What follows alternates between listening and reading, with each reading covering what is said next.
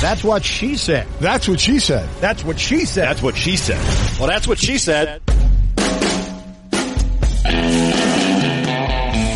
Hey, everybody. Welcome to the latest edition of That's What She Said with Sarah Spain. My guest today is stand-up comedian Dan Soder, who you've seen on the show Billions. He's got his own stand-up special. I actually first saw him on Katie Nolan's podcast, Garbage Time, and I believe on her show as well.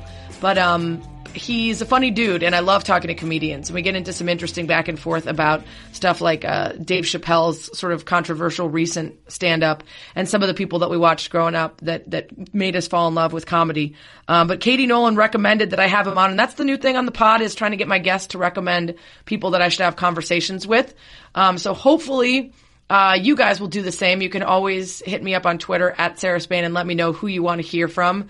Always subscribe on iTunes and the ESPN app and the podcast app.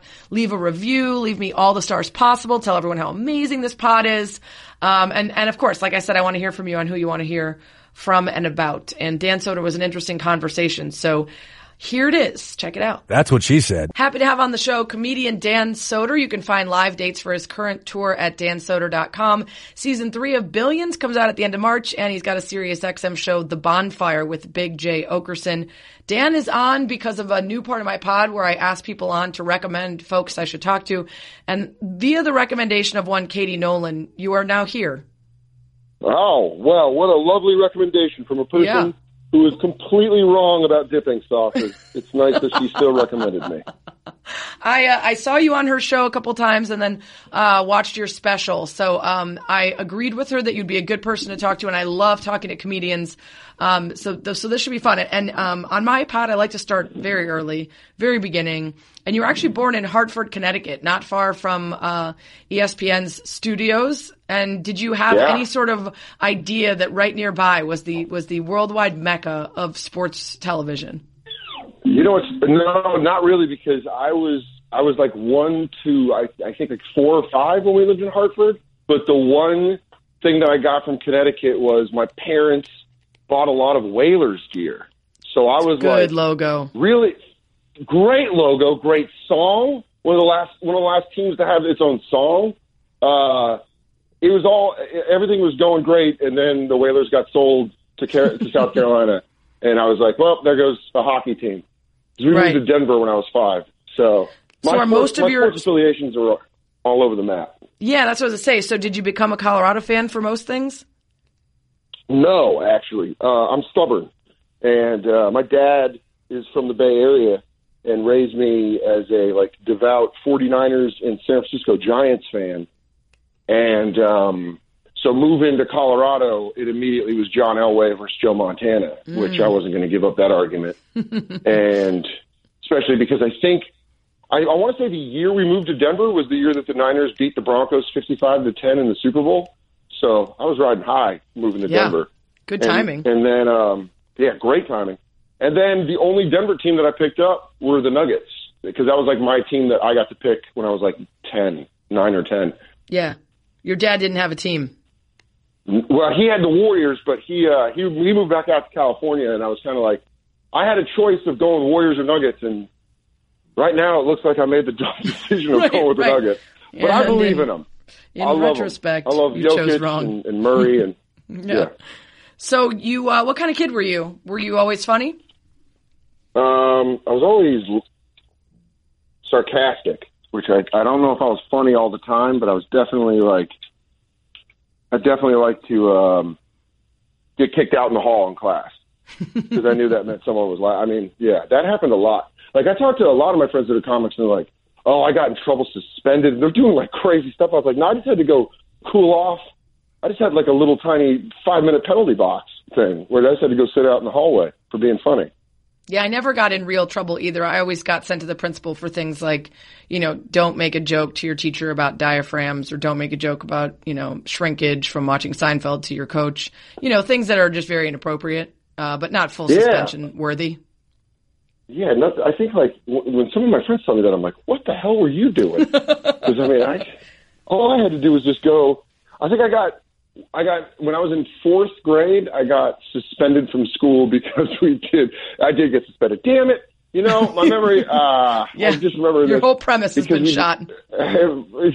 Just shot because we did acronyms and onomatopoeias. So we were supposed to make an acronym of an onomatopoeia, and I think I did like barf and poop. I did really just hilarious things for a fourth grader. Right. Like I think I was killing with my class. My class was like, "This guy is hilarious," and my teacher was like, "Yeah, you got to go to the principal." And the principal was like, "Yeah, but you can't just write this stuff."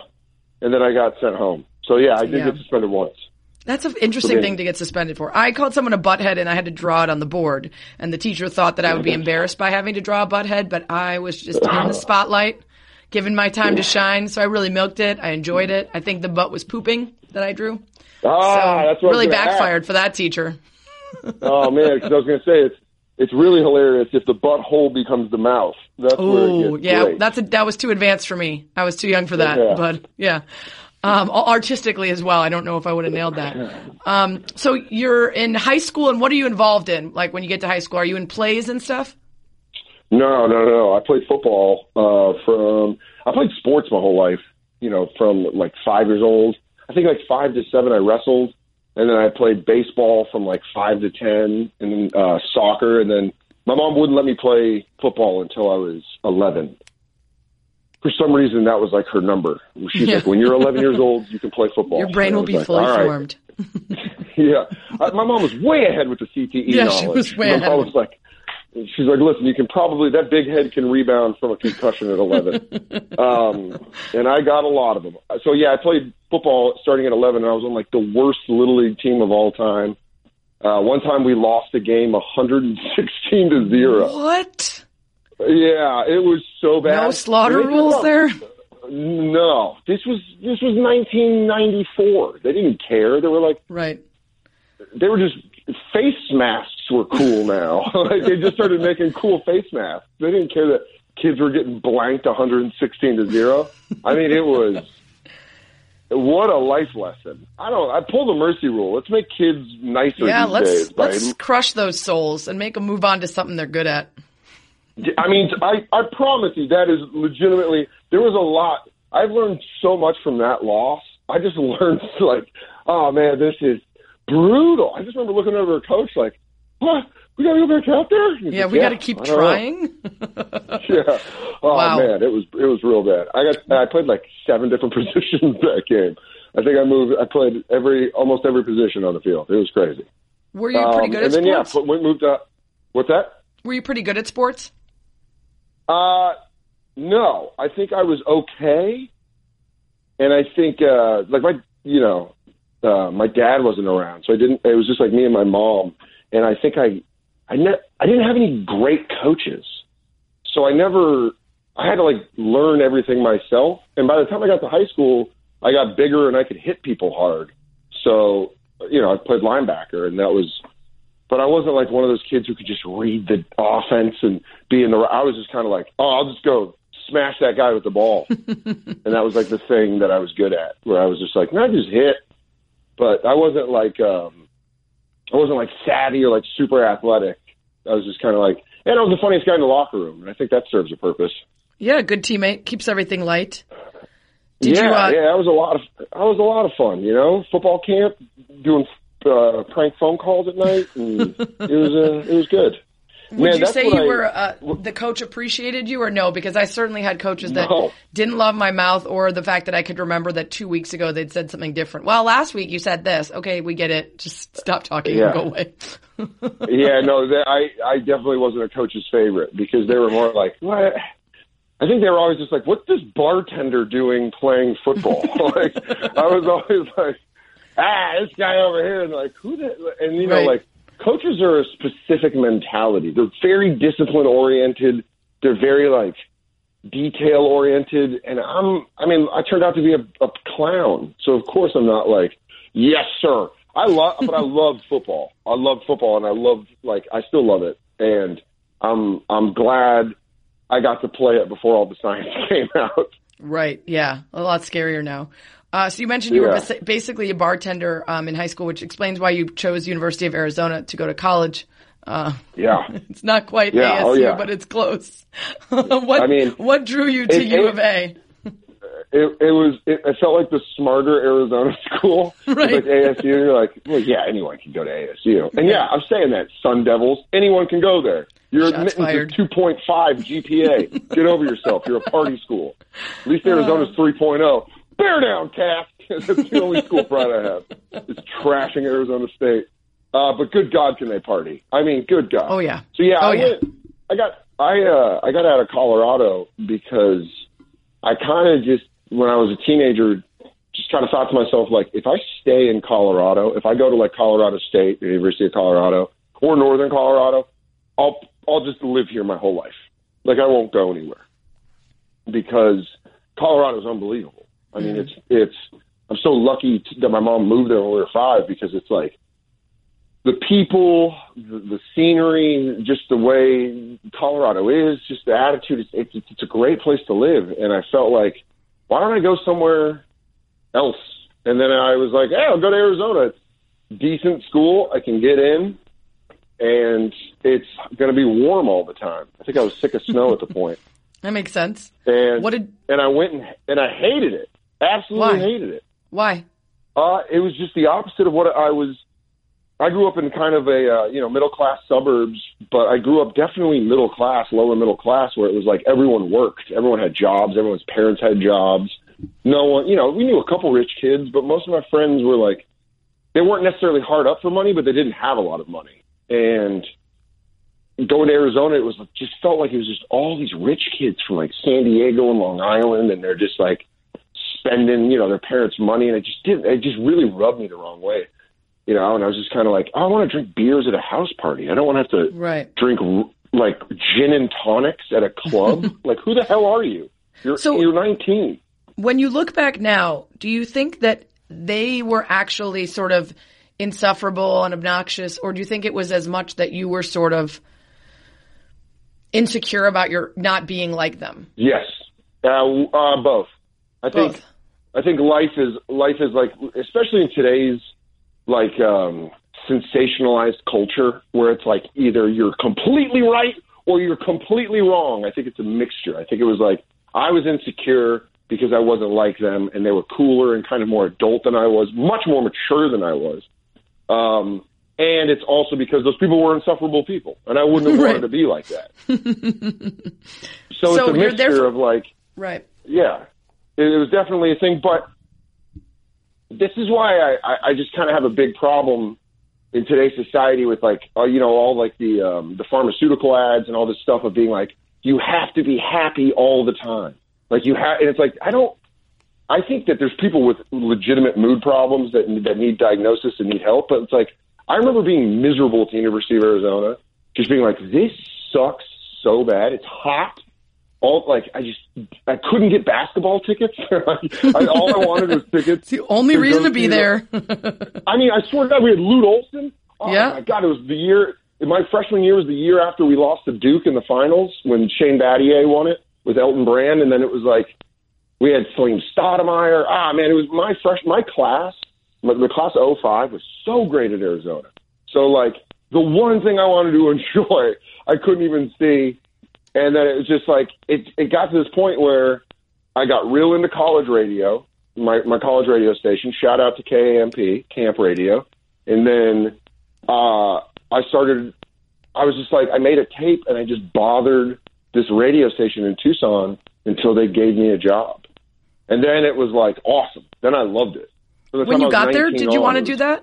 When you were leaving high school and people were like, what do you want to do when you grow up? What were you saying? I was like, get high. I just wanted to get high and drunk. I didn't care. I kind of knew I wanted to be a comedian, but I don't think I had the balls to tell anybody. I think I had told like a couple friends of mine, but that was it. Right.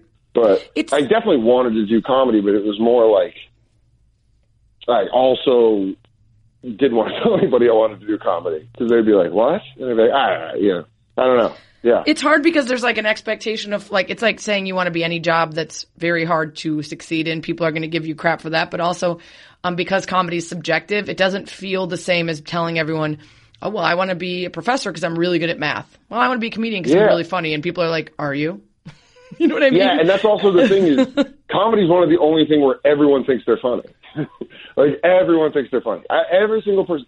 I've rarely met a person that's like, I'm not that funny. It's very few and far between the people who are like, I'm not that funny. Usually people are like, I'm hilarious. One of the worst things you can say to a comedian is like, I better not end up in your act. It's like, trust me, you won't. You're not going to end up in my act. You're not funny at all. Yeah. Nothing you say at all is funny. Yeah. Yeah. You are very forgettable, lady. I've said that like I remember I had an ex-girlfriend's sister that would always say that. Am I going to end up in your act? It's like, if you keep saying shit like this, yes, because you're going to make me upset, and then I'm going to have to write Otherwise, a joke I barely remember that you exist. Yeah.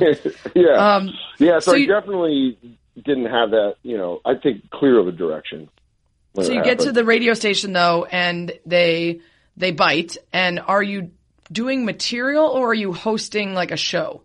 Oh, no, I'm doing like speed breaks. I'm doing like front and back cells. I'm working overnights. I'm just learning it.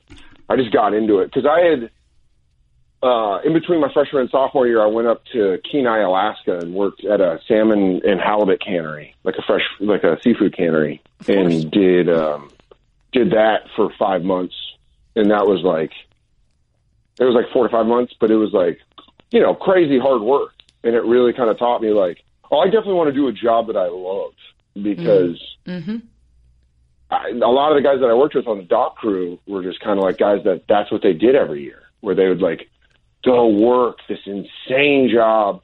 They would do salmon and halibut and stick around, or maybe do cod before that, and then stick around for crab season. And you're like, it's salmon and halibut's not dangerous, but crab sure is.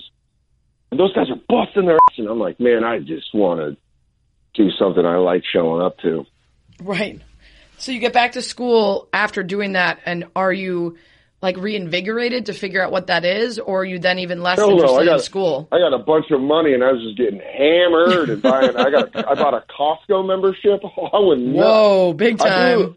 I blew through that money like a complete 19-year-old idiot. I blew through that money. But because you had done that job and said, I don't want to do that anymore, were you then like, I don't even need college anymore because I know what I want to do and this is kind of not my scene? No, my mom and I kind of had an agreement. It's been her and I most of my life since I was about 5 years old. And she was like kind of a thing she told me. She's like, you do whatever job. I will support you in whatever job you want to do. But for me, can you please just get a college degree? Like, that was real big for her. Because I think I was the first person in my dad's family to get a college degree. And then, like, my mom's family, that's like a thing. Like, she's like, I want you to get a college degree. So it was like a mix. And I was like, yeah, all right. And so I kind of hung in there and worked at the radio station and started doing comedy when I was 21 years old, I think. And then I was just doing comedy and radio and going to school. And that was it. So after you graduated, did you stick around in Arizona, or did you head off somewhere else right away? I stayed. One of my buddies was a punter at the University of Northern Colorado. He actually was teammates with Vince Jackson when Vince Jackson was there. And my buddy got a couple workouts. He was a really good place kicker and punter. And we were drunk at Christmas, and he was from Denver. And I was like, dude, he's like, I'm going to move to a warm weather city so I can train, for next season's training camp and try to get a place on a team in the NFL. And I was like, move to Tucson, come on.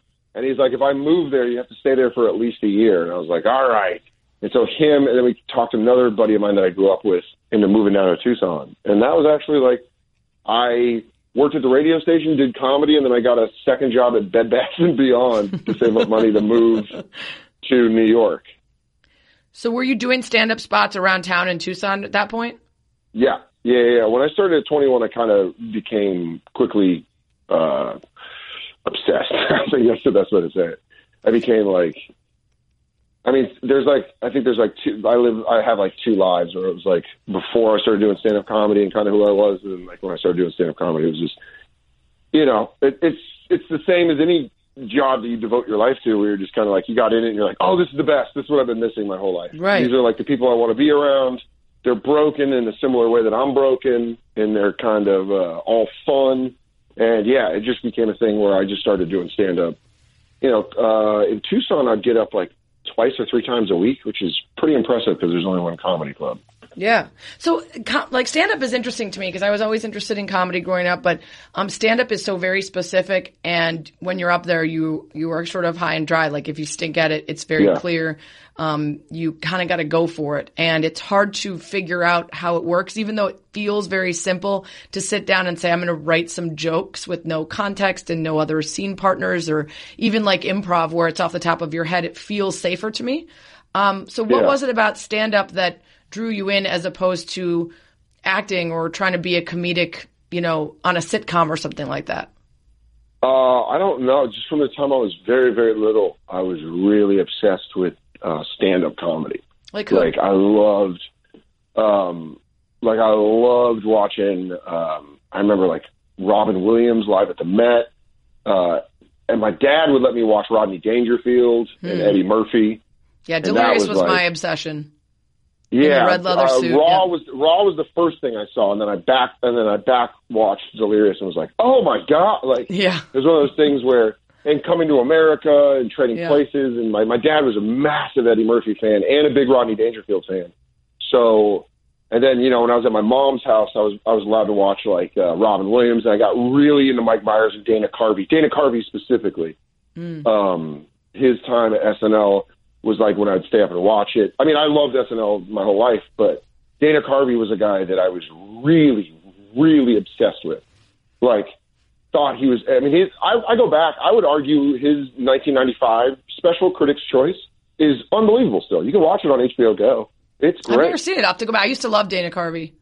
Oh, it's like, I think the Niners just won another Super Bowl, and it's in San Francisco, and he's from the Bay Area, so it's just like, it's great. I love it. And it's got Choppin' Broccoli on there. It's got all the hits. Nice. But was SNL a dream for you, or that wasn't straight stand-up, so it wasn't your thing?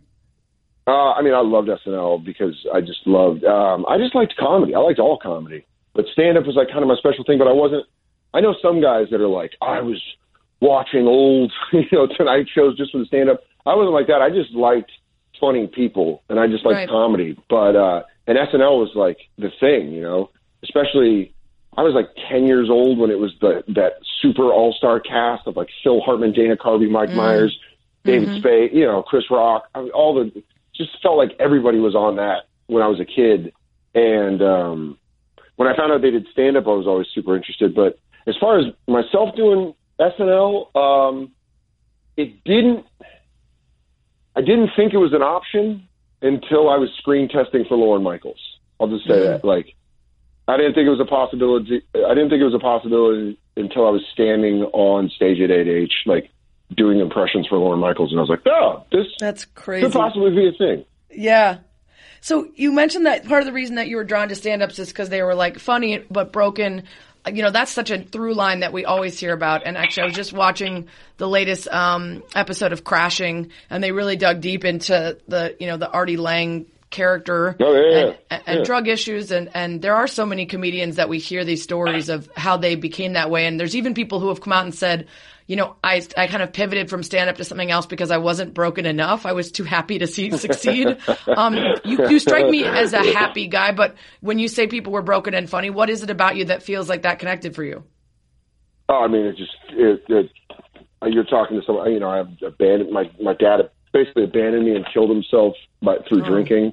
And like, my mom had a real bad drinking problem for a while, and dated a lot, and kind of the guys that she brought around necessarily never, I'm lucky in that aspect. It could have got a lot worse, but definitely there was a time where, my teenage years where I was just kind of just completely isolated. It was kind of by myself, and the kids I was hanging out with were real rough. And, I think there's like I said, when I got into comedy, I kind of felt like, oh, these are the people I was supposed to hang out with my whole life. Like, these guys get me. Like, I can make these like super dark jokes, and they know it's a joke, and they're not going to be upset at me for like, it was the first people that let me.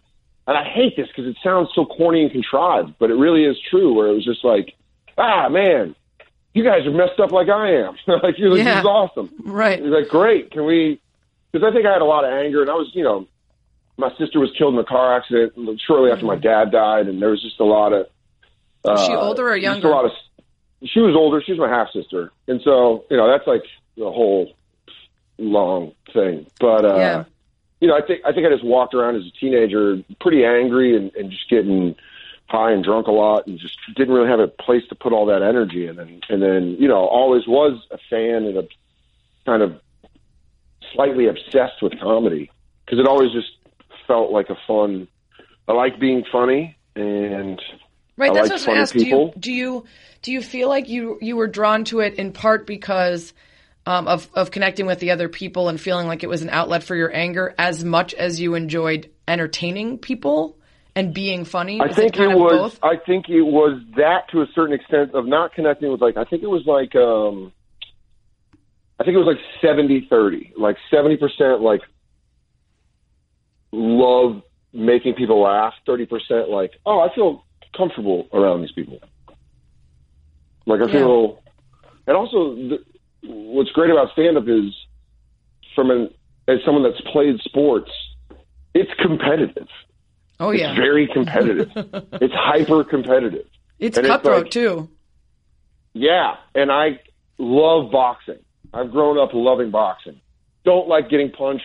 Don't like punching people in the face. Love it. Love it.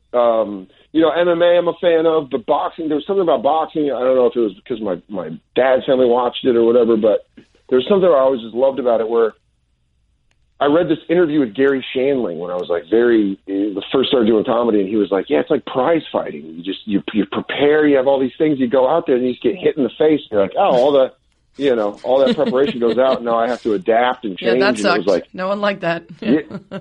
yeah, and it does, but it's like, it happens. What I love about stand-up is it's very humbling. Right. Very, very humbling. No matter, like you see the greats. I watch Chris Rock and Seinfeld and Louis before he got taken down. Is like, you watch them work out, and you're like, these guys are unbelievable. And they're still going in there trying to find hard audiences to get their jokes over because they want to make sure their jokes work. Yeah, I'm kind of intrigued by that too because I think obviously there's something about once you've got a reputation for being very funny and for being well respected, people want to laugh, right? Whereas if they don't know you at all, they're like, all right, let's see what you got. Like, you got to prove it to me, right? So, but there are times, like for instance, there was the 2 new specials from Chappelle. And the first one, the live set at the bigger theater, I thought was really smart and really funny and really well thought out and did the best of what he does, which is to be sort of subversive and challenging but funny. And the second one in the smaller club, I really thought it wasn't good. I didn't think it was funny. I thought the people that were there didn't think it was funny. I thought he hadn't fully. So funny. See, you loved it. See, a lot. I thought he hadn't fully thought through the bits, and that was the best part. That was the best part for me. To me, I thought it was hard to watch someone that I respect and think is so great and not have it fall so flat for me. Okay, and see, here's the thing that I love is I think specials oftentimes there's a lot of sweetener added to it, whether it be camera angles or whether it be the way it's shot, the way it's edited, the way the laughs are juiced up or whatever. And there's this thing of it's palpable. It's palpable for a lot of people. They can gut it, and they're just like, yeah, that's. And it is. It's like your bits are all shiny and polished and put together well, but that's not what stand-up is. Like stand-up's gritty. It's like you're trying to work out these thoughts and Tough you think stuff, they're funny. yeah. And the thing I loved about Chappelle's special from the Belly Room was I was like, man, I watch him at the Cellar, and it's like, yeah, this is like watching him at the Cellar. This is like.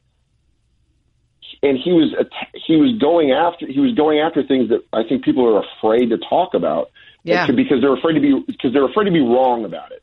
Right. And like I said earlier, it's like we live in this culture of you have to be completely right or you have to be completely wrong, and that's not what life is. Life is like learning and understanding through mistakes. So to watch Chappelle just kind of unpack that and just go after things where, I mean, I laughed so hard when he was talking about gay men know who they are and they're not allowed to be themselves. And he's like, gay men are so confident. And then that hostage situation where he's like, I'm thirsty. And he's exactly. He goes, David, you're going to get us killed, thirsty. Man. Yeah. But it's like, what's great about that moment is you saw him get there through kind of sifting through other things. And you're like, that is so pure. Like It's unbelievable. I loved it. And I thought that's how the first one felt. Like, that he knew he was touching tough stuff, but he was finding a way to make it funny and smart and thoughtful. And there were moments of that in the second one. It just, there were a lot that didn't fly for me. And Chappelle's an interesting one because I think he has earned such incredible respect that you want to give him the benefit of the doubt even if it doesn't all hit. And that's got to be tough when you're not there yet, because every time you go up, even if people know you and you're doing shows like Billions and you've got your own special and people have heard of you and want to laugh, you're still someone that they don't know if it's going to be the entire show full of like belly laughs. It's great. It's great. It's the worst and it's the best. There's nothing worse than just an okay set. There's nothing worse than just an okay set. You're like, do I keep this? It wasn't terrible, but it wasn't that good either. Well, sometimes you don't know. Like, the thing about stand-up that I love is you never know how it's going to go, honestly. And people are like, well, that's not true. You know, you probably know this joke gets a laugh. It's like, no, I know that joke gets a laugh, but how hard of a laugh? And how do I tell it? And do I hit it? And do I jump right into another bit behind that gets a bigger laugh behind that? Like, and then that's a set. Like, do I have a good set? Or if I'm having a good show, it's like, do I carry it? I'm still working a lot of comedy clubs where they drop checks halfway through the show. So you're doing your act and you're like, I hope I'm not doing a long bit when they start passing out a math quiz to the audience, because then it's just going to be, then the energy's gone and people are paying attention. They're like, oh my God, we had 2 buckets of beer, and you're just standing up there like, yeah, this is, so my dad's dead. And they're like, okay. And there's this weird energy. You had the Cosmo. Yeah, it's awful. It's awful. And then there's like, for some reason, people think it's a good idea to go sit in a dark room and listen when they're blotto, when they're just like hammered. And you're like, guys, you're going to be a problem. Because inevitably, humans are just pretty monkeys. And we just see another monkey talk, and we're like, I want to, when you're hammered, you're like, I want to talk too. And you're like, no, you can't. It's based on timing and momentum. There's like social cues right now. So it's just like whenever I see a comic who I know sells out theaters and just does like, and I know is just like performing for their audience, and they're like, comedy's hard. I'm like, no, man. The guys I listen to are like the comics that are still on the road. We're like, I don't know. These guys are all animals. And you're like, Jesus. Yeah. We were talking on the Levitard show the other day about like, would you rather have the career of Kevin Hart, where he's maybe not quite as respected? A lot of people love him. He can sell out arenas. He's got tons of money. Or someone like Chappelle, who's like one of the most respected in the industry. And for you, I would imagine it's got to be Chappelle, even if you know that Hart made $100 million more than him last year. Oh, I mean, no offense to Kevin Hart. I think Kevin Hart is insanely talented. I think and I find him hilarious. I love Kev. But Dave Chappelle's, in my mind, the greatest comedian of all time. So really? I don't think there's like... Better than Eddie Murphy. I don't think there's any argument. Eddie Murphy did it for, I mean, I don't know, talent-wise maybe, but if is Jim Brown better than Tom Brady? Right, maybe. It's generational, right? Yeah. I don't know, talent-wise maybe. I mean, Jim Brown's an insane athlete. They had to change the rules of lacrosse because of him. Like, Jim Brown's like a superhuman athlete. And it's like, but Tom Brady's played for 18 years at the top of his game and won Super Bowls and turned New England into a dynasty. And it's like, you got to kind of look at like Eddie Murphy. No one will replicate what Eddie Murphy did. And I think Eddie Murphy, like powers wise, is unbelievable. But to me, I think Dave Chappelle is just, in my mind, as someone that does it, I think he's the best of all time. He's my favorite. I'll just put it like that. I think he's my favorite. But he walked away from, I don't know. It's crazy. I think it's hard to put into words without sounding like a pretentious. But like Chappelle was at the very top. Mm-hmm. Like season 3 of Chappelle's show, season 2, it was 15 years ago. So people forget. You couldn't walk anywhere without hearing I'm Rick James, without hearing game blouses. Yeah, people doing Little John, and it's like I found out about Dave Chappelle in 1996 when he did an HBO half hour.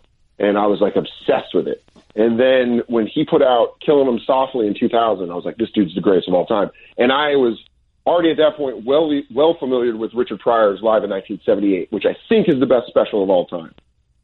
Back to my point, Chappelle just kept like going up and going up and going up, and then did Chappelle Show. Like, yeah, you could say he never had a hit movie, but Chappelle changed the way they make deals because of Chappelle Show. Like, he got that DVD money, which was crazy, and then walked away from it.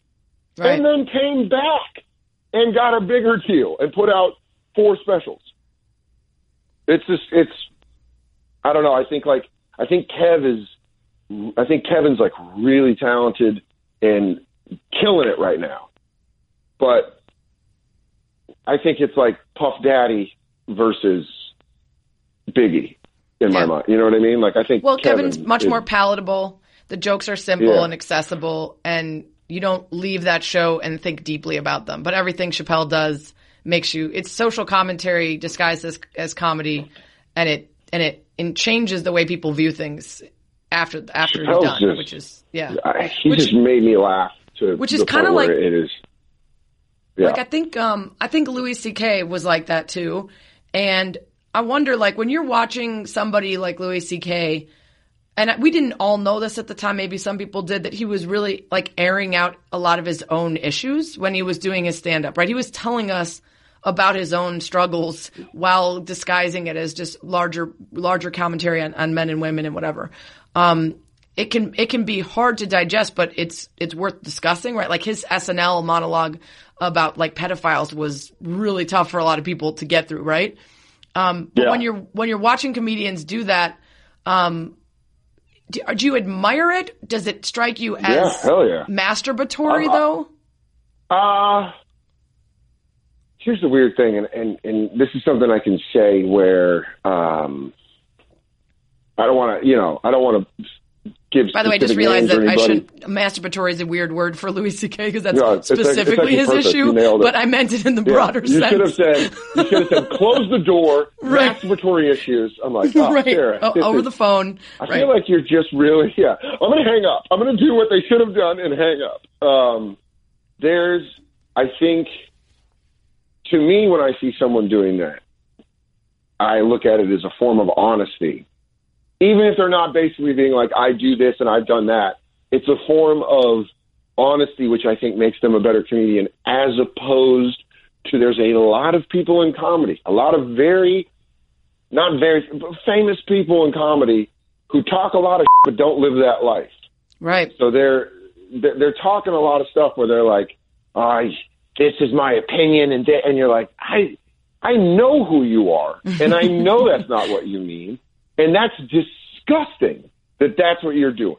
And maybe I don't know, maybe I'm a dumb idealist, and I might be dumb, but I really give a shit about stand-up comedy. And so when I see someone being like, sure, I never get laid, it's like, dude, you're a hound. Like, right. For a fact, you just got laid twice in a weekend. And it's like, I'm awkward. It's like, you lying asshole. Like, you can write jokes about the truth. I find it deceptive. I find it very deceptive. You don't want it to be performative. You like maybe hyperbolic, where they take something real and make it bigger, but not just flat out non-truths. That's what comedy is. Everyone does that. Like, that hyperbolic thing is like, that's the basis of a joke. It's like, you take one thing. So you're okay with that, but you don't want just pulling stuff out that's like blatantly false. I guess it's presenting your. I don't really know, because this is where it gets dicey. I'm talking about specific. I'm like not trying to name people, but in my head, I'm talking about people. You're thinking about them. I know you're full of shit. Like, I just know, and I watch them on TV, and they're like, well, and you're like, I just know you're full of shit. But I find that to be more masturbatory than what Louis did. Yeah. Because that honesty is where you find the good stuff usually. So just putting on this facade is not as useful to anybody. You know how weird it would be audience. if I did jokes about my dad dying, and then I got off stage and called my dad and was like, killed it. You'd be like, oh, what? Yeah, that's sociopath. Yeah. So that brings me to another question, which is not hopefully the case, but, Amy Schumer does a lot of stuff about her own, sexual freedom. And then after the fact, she'll often say, like, I'm not it's not as aggressive as people believe it to be. It's sort of that hyperbole of taking one or two funny situations and blowing it up.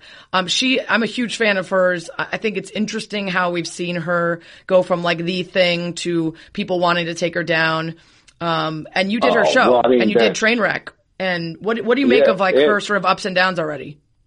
I mean, listen, I love Amy. I've known Amy, 11 years at this point, and it's interesting watching someone you know and someone you're friends with go through a thing of becoming incredibly famous and then watching what feels like all of America be like, all right, let's take her down a peg now. Right, like, exactly. Weird.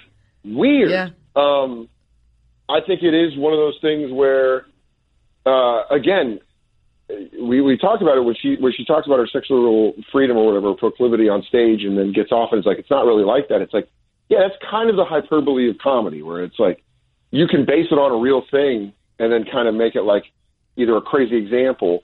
But I don't know. That's not really mine to speak on because that's her. But I know Amy is telling the truth. Amy's one of those people where sometimes she's honest to the point that she gets in trouble for it. Where you're just like, Amy, shut up. Like, you're going to get in trouble for that. But right. I definitely think Amy's in a different level.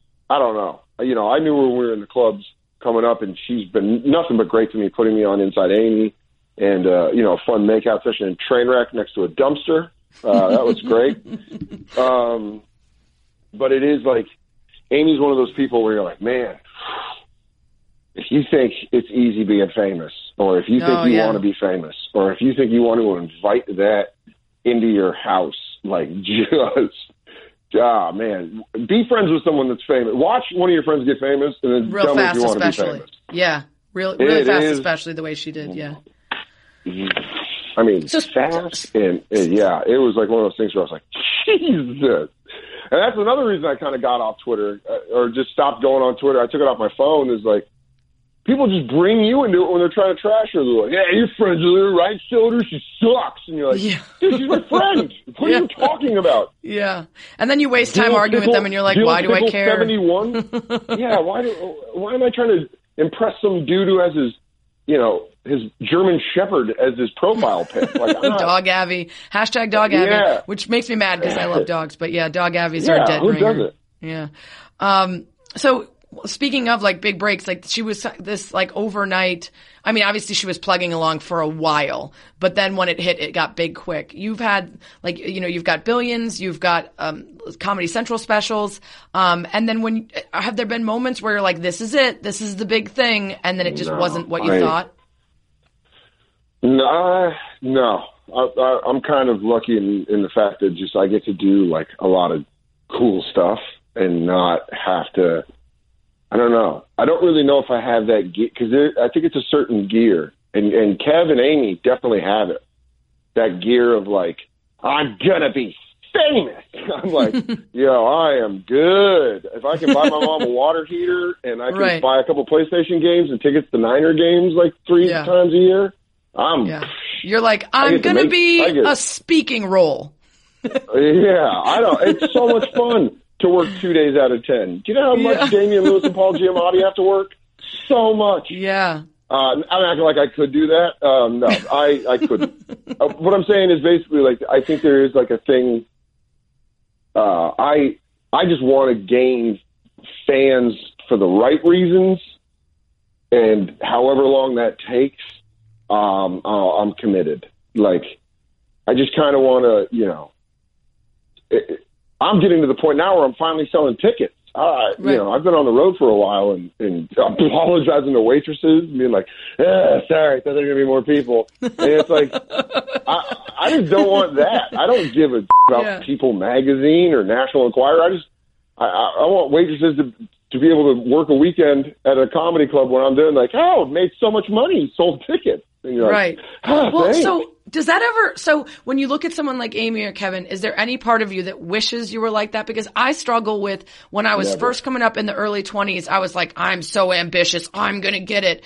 And now that things are going well enough that I'm very happy, I've lost a little of that. And I don't think it's necessarily a bad thing. I think now I'm seeking happiness versus fame, like just keep going. Because I think if you're never satisfied at any point, if you're always looking at what's next, that's not probably the happiest existence. But I also sometimes feel guilty that I'm not that person that's like win at all costs, get better, get more famous, get richer. See, I think you can be, I don't think you have to be all of those things in order to keep a part of that alive. Like, I'm very much still very like, I want to be the best.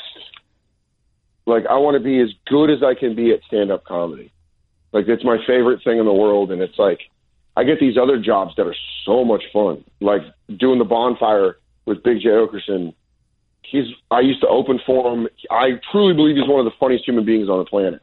Like, out of everybody, this guy makes me laugh so damn hard. And the fact that Comedy Central was dumb enough to give us a radio show on Sirius 4 days a week, 2 hours, with no one telling us what we can do, it's like, what would I give that up for? To be on the red carpet and be like, thanks, guys, there's a lot going on. I was like, get the hell out of here. Thanks. I think it's like, I'm very lucky that I love the work part of it. I love the work part of it. I just love... That's super important. Like, sometimes, and you travel a lot, but I assume it's pretty much the same with you. It's like, you wake up some days and you're like, I get to do this as a job. Yeah. Yep. Like, most days. I think people... Again, like a big problem I have with like the Instagram age and like the kind of like social media age is it's like young people especially are being told to live these like unrealistic lives where they're like, be the best at your career, find the perfect mate, never have bad skin. And you're like, you're going to go crazy. You're going to go crazy. Find something you love to do, or find someone that you love to be with, hopefully both, and just do that. And just do that.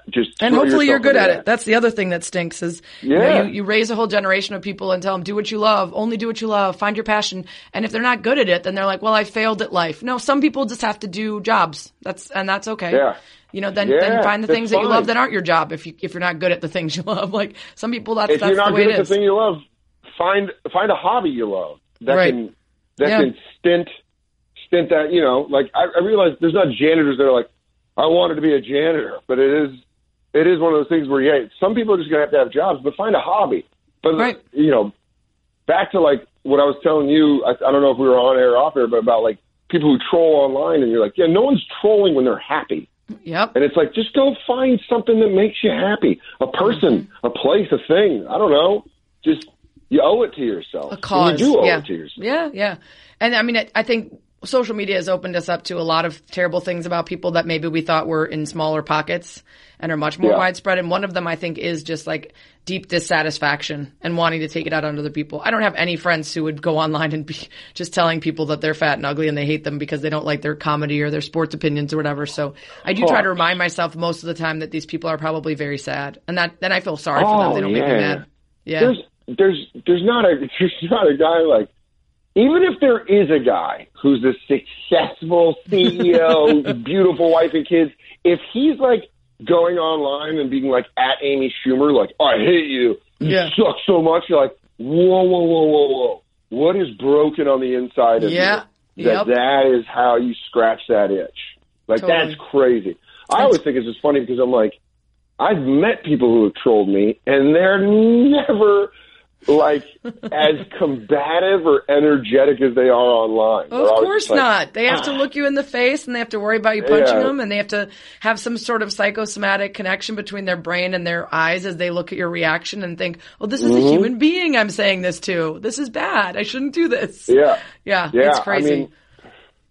I mean, it's a very interesting time to be a comic, because I think it's like you're watching social media just wipe clean social programming of like decency, of just basic decency. Totally. You're like, you're going to look at your phone all the way up the stairs of the subway. Cool. So there's not a whole busy train that just got off behind you, and you're just checking your Instagram. I can see you, what you're looking at.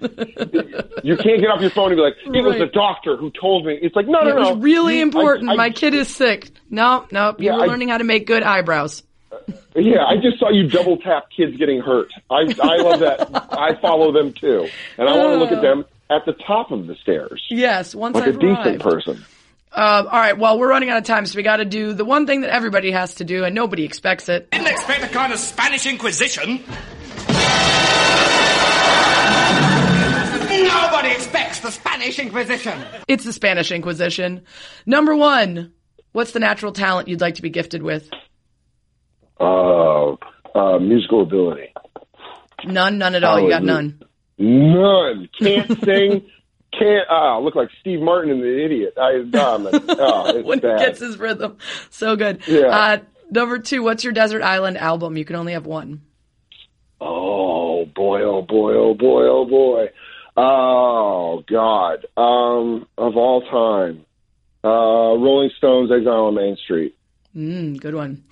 3, if you could switch lives with someone for a day, who would it be? LeBron James, just yak on someone. Just come down the lane and just like, bah! Just physically own everyone around you. Yeah, that'd be so cool. Number 4, what's the most scared you've ever been?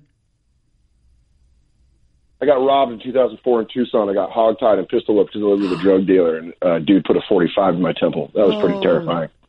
Whoa. By the way, mistaken identity, or were you that? getting in some stuff?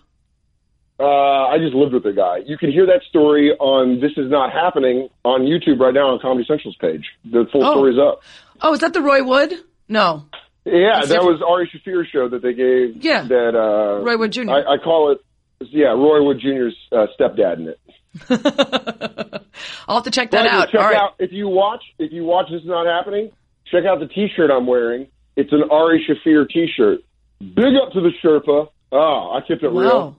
All right, nice. I like that. They've tried to block me from You're that. kind of treating Roy Wood Jr. like he's your stepdad. You're not my real dad, Roy. I'm going to be in my room. Shut up, Roy. I'm going to wear my real dad's face on your stupid show, but I'm still going to come on it because it's good for my career. I'm not going to call you Dad, Roy. Roy's got a great stepdad name. Shut up, I love Roy. He's the best. We went to one of the Cubs playoff games together, and he's so like first level that instead of bringing signs, he brought like an iPod or an iPad and was writing the various signs and then erasing and rewriting them on his iPad and holding it up like a sign. Oh God, I love him. He is one of the best. I hope. He's awesome. God, I love Roy. I'm a big Roy Wood Jr. fan. Yeah, he's awesome. I have to go check that out. That story sounds insane. Number 5, what would you consider your biggest failure? Ooh, that goes. I mean, how deep are we going? Are we going as deep as you want to go, man? Probably. My biggest professional failure was not getting SNL. You know, it's a weird thing to say, but it's like it happened so quick, and I got so close that it just really stung when I didn't get it for a while. I know people be like, "Shut up, oh, idiot!" Like you get to work, do your job. It's like, yeah, but you don't realize it's like when you hear an athlete be like, losing a Super Bowl sucks. So shut up, you're in the Super Bowl. You're like, yeah, idiot, you weren't there. You weren't at the Super Bowl. You weren't taking in those emotions and that feeling of like, this is the only time I'm going to be here and I got to win this thing. I think that's what sports fans do, where they're like, stop being over dramatic. You're like, hey, you're on the couch. Like, this was my life's work culminated. Yeah. Hey, listen, Mark Maron has made like a whole career out of regretting not making SNL, so you're good. Yeah, you can talk about all you want. And it's crazy to be like, oh, all right, now Lauren's going to watch you do 7 minutes, and you're like, okay, I'll just okay. This is where Bill Murray once stood. I'm in my pants. Yes, I'll just do the Will Ferrell cat thing. They won't remember it's already been done. Oh yeah, maybe Get Off the Shed will play over again if you don't remember it. Number 6, what habit or quality do you think has contributed most to your success? Empathy. Oh, I think that's a good one. I think I don't take some stuff personally because I think people are just going through some stuff.